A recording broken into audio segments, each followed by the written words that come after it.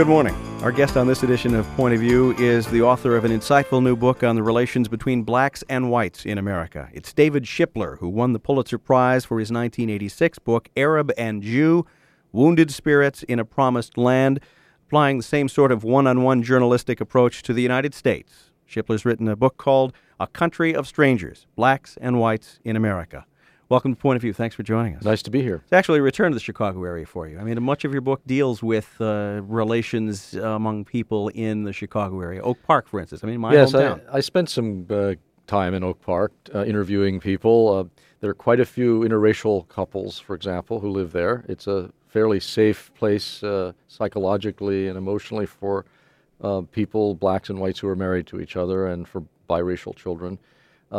And I also took a look at the way Oak Park has handled the question of integration and compared it in the book. There's a subchapter on Oak Park comparing it with Teaneck, New Jersey, also an integrated town, but one that did not handle a crisis very well after a black youngster was shot and killed by a white police officer several years ago. Oak Park has made a lot of efforts over the years to do what I suppose could be called managing integration. Sherlyn Reed, the director of community relations for the village, told me, she said, I believe segregation was planned. Therefore, if you want to have integration, you better plan it.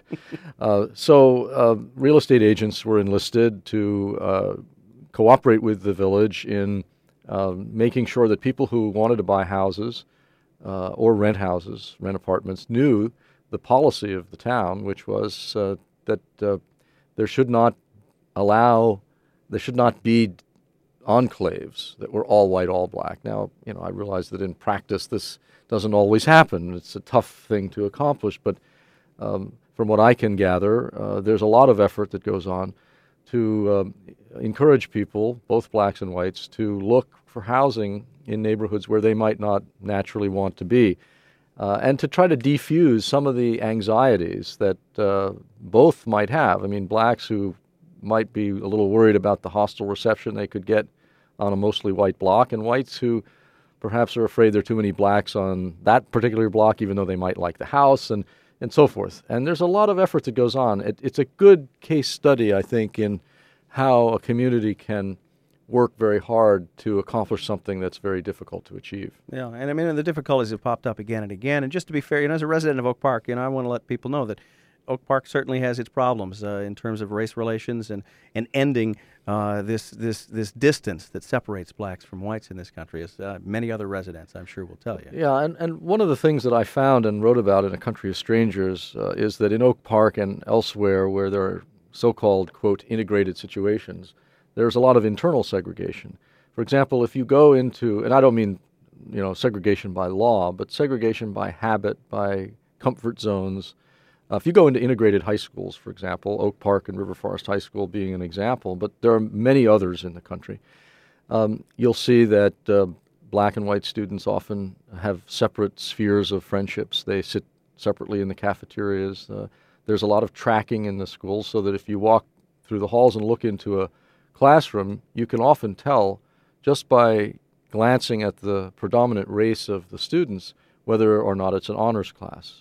For instance? Well, for instance, in Oak Park, there have been studies done by the school system that show many fewer blacks in honors classes than whites. In fact, as I remember the numbers, I can't give you the figures off the top of my head. I'd have to look them up. But in some cases, it's only half the percentage of blacks in honors classes as whites. Some of that has to do with self-selection by black students. There is a very corrosive and self-destructive tendency among some black kids to regard academic achievement as acting white. And, they'll chide each other, they'll criticize each other for getting good grades or working hard or trying to be in honors classes. They say, well, you're trying to be white. Now, in all schools, I remember when I was in high school, and I went to an all-white high school in New Jersey, there was always a lot of teasing of kids who did well. There's this kind of anti-nerd factor and so forth that goes on. But when you add the racial component to that, when blacks condemn each other for trying to be something they're not racially, it takes on a bite. It has a kind of edge to it. that it doesn't have when just white kids are bantering with each other about how one or another is a nerd. So it's a problem, and it's a problem that needs working on. And again, I want to make it clear that what you found, what you're talking about here, is not just Oak Park, which happens to be the Chicago area community that you focused on, but in similar communities across the country. And that's right. And I went to quite a few suburban integrated high schools. I spent time at Lexington High School in Massachusetts, Teaneck High School, and Oak Park and River Forest High School. I know this also because of my own hometown in Maryland, where two of my children went to high school. It's an integrated school. There's busing. It's an excellent school academically, and there's a lot of healthy racial interaction, but there's also a lot of separation. So it's, this is a problem on college campuses as well. It's a problem, but it's also a phenomenon that I think we have to understand. Integration in America is supposed to mean power sharing, but it's rarely actually meant that. Usually what it's meant is putting blacks and whites physically together in the same place. And many blacks don't feel that they're anything more than invited guests. They don't feel ownership of the situation. Whether it's a largely white high school, whether it's a mostly white college, whether it's a company, a corporation, or a government agency, many black people feel that they are there only at a certain, they're barely tolerated there. They're often left out of decision-making processes, for example. A black fellow who worked for IBM in New Orleans told me that for 3 years he didn't know that every evening after work a happy hour was going on at a nearby bar where all the white men in the office were getting together and making deals and planning business and so forth. He was simply excluded from that. And he couldn't break in. Neither could the women, by the way. So he finally left. Now, that kind of thing happens in many different settings in many different ways. And one of the things that the results of it is that many blacks begin to cluster together to find support from each other, from other people with whom they can talk easily. Point of View on WNUA 95.5. Charlie Meyerson here talking to Pulitzer Prize-winning author David Shipler. His new book is A Country of Strangers, Blacks and Whites in America. We probably should back up and tell people just how you've come to know all this, how you wrote this book, how you conducted your journalistic endeavors here. I spent 5 years crisscrossing the country interviewing ordinary people, really. I mean, I really stayed away from most of the scholars, except here and now and then when I felt they could, help me gain insight. I stayed away from the prominent people, the people you read about in the papers and see on television all the time. I stayed away from the extremists who exacerbate tensions on both sides. And I focused on ordinary folks from all walks of life, blacks and whites, most of whom have a lot of daily interaction with each other. That is, they work together or they go to school together, they study together, they live together, and sometimes they are in the same families together.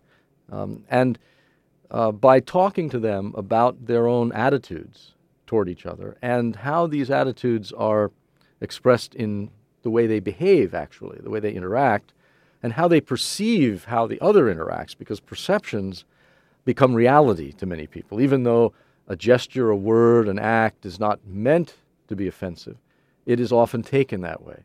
So that was really my method. And after I did a lot of interviews for all these years, I began to organize the material. And what I found was that stereotypes, which I think still exist powerfully in America, even though they may not be expressed all the time in polite company. The images, the negative images that whites have of blacks, and negative images that many blacks have of whites, do have an effect on behavior. So I began to see patterns.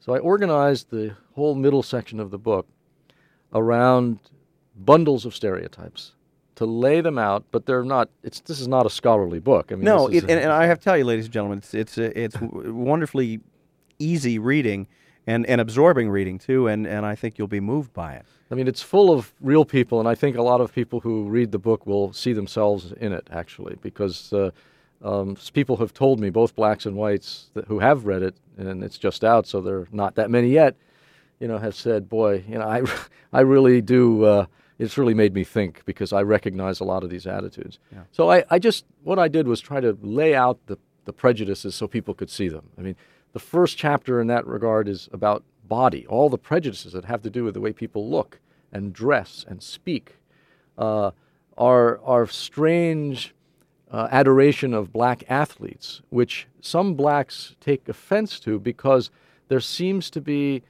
a kind of dichotomy between physical prowess and mental prowess. That is, the notion that a black person who is very good at athletics may not be so great upstairs, in the mind. And the second chapter in this section is called Mind, because the image of blacks as mentally inferior is a very powerful stereotype. It's existed in this society for several hundred years. You see it in Jefferson, for example, in Thomas Jefferson's writings. And then there's a chapter on morality, how many whites see blacks as immoral, how they distrust them, they think they're dishonest. Then there's one on violence, because violence is a major image that people have of one another. Blacks have it of whites, whites have it of blacks.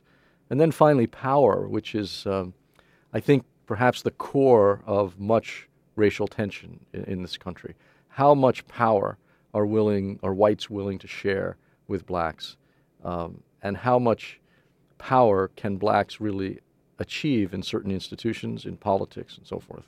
As you wrote this book, or as you began to write this book, or as you wrote it, or after you were done with it, who did you expect you would be writing to? Were you writing equally to blacks and whites? Did you expect this book would move blacks and whites equally?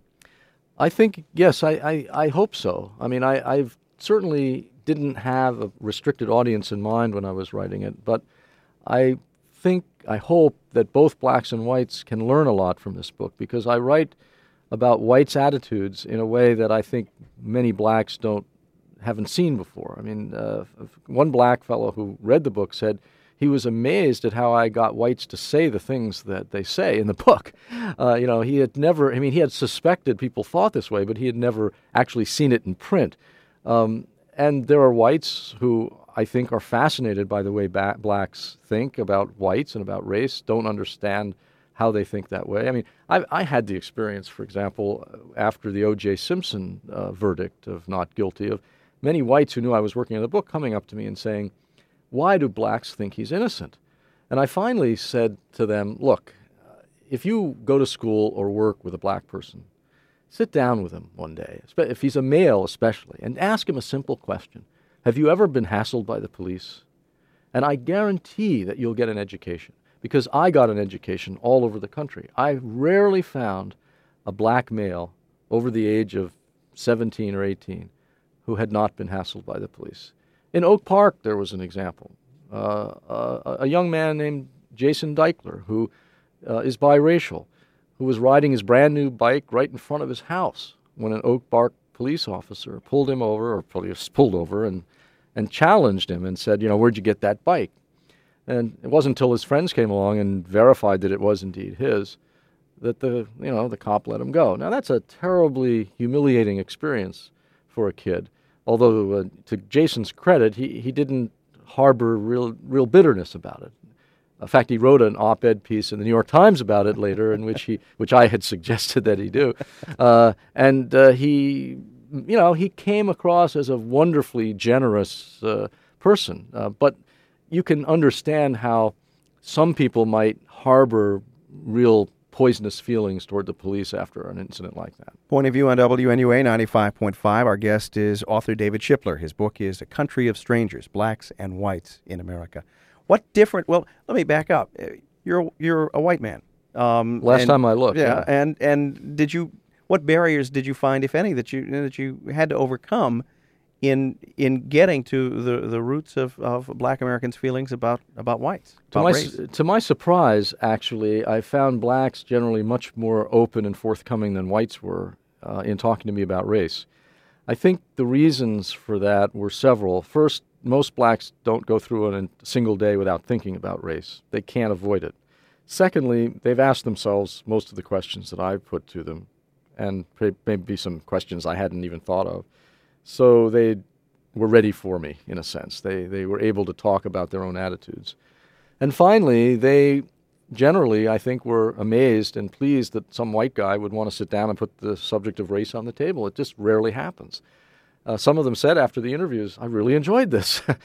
They were surprised, I guess, as I was. Whites generally were more difficult to talk to because we don't have to think about race personally every day. We don't think about our own attitudes that much. We're not very introspective on the subject. And when I probed and pushed people, they often got defensive and started talking about other subjects, change the subject approach. So I was quite struck by how easy it was to talk about race with most African Americans. What are the most memorable images, conversations, or events that you witnessed as you prepared to write this book?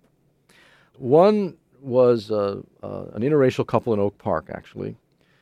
I was talking to them about their marriage, and I asked, she's white, he's black. They've been married about 25 years. And I asked them how their families reacted when they got engaged. And she told me that her brother, she's white, her brother came to her with his wife and denounced her and said, what are you trying to do, kill our father? You'll have a heart attack. This is terrible. What are you trying to do? She was so angry she threw them out of the house. 5 years later, her brother came to her and said, I'm really ashamed of myself. That was the worst thing I've ever done, and I'm sorry. Now, she told me this story while her husband, who's black, was sitting next to her. And when she finished the story, her husband said, but he's never apologized to me.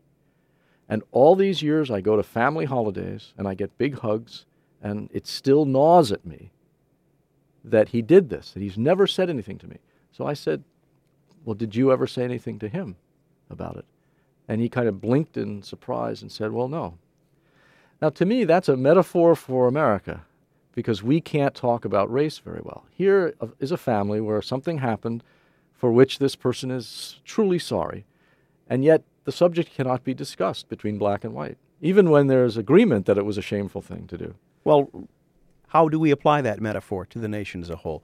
The continuing debate, does the United States, does the president issue an apology, reparations for slavery?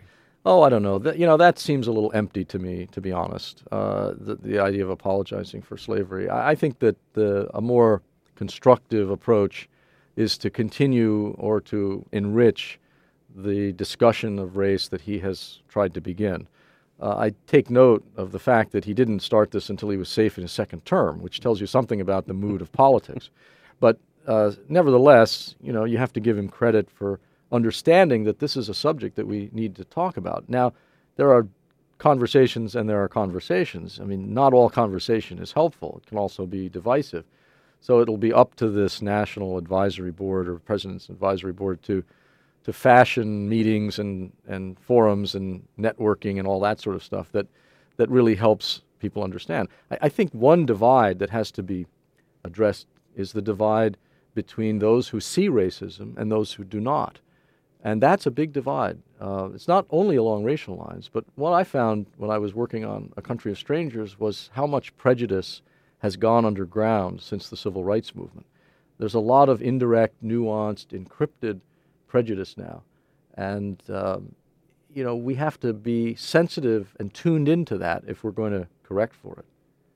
You had another image for us. Yes, the other image came toward the end of my research, actually. I thought I'd asked all the questions I could possibly think of, but there was one I had never thought to ask. It came at a workshop in Washington, D.C., where there were about 50 people, I think, 60 people, many different ethnic groups, races. And the facilitator asked us to respond to his questions by standing. He had asked us also to pair up with someone fundamentally different from ourselves, and a young black woman and I had paired up, and we were led through a structured conversation in which we found out a bit about each other. And then the facilitator started asking us questions. I have been denied the use of my credit card because of my race. All those stand, and only the people who were black and Latino stood. Or maybe he did it the other way around. I have never been denied. I can't quite remember. Maybe the whites stood. But in any case, it was a terrible division there. I know that the next president of the United States will be of my race, and only the whites stood.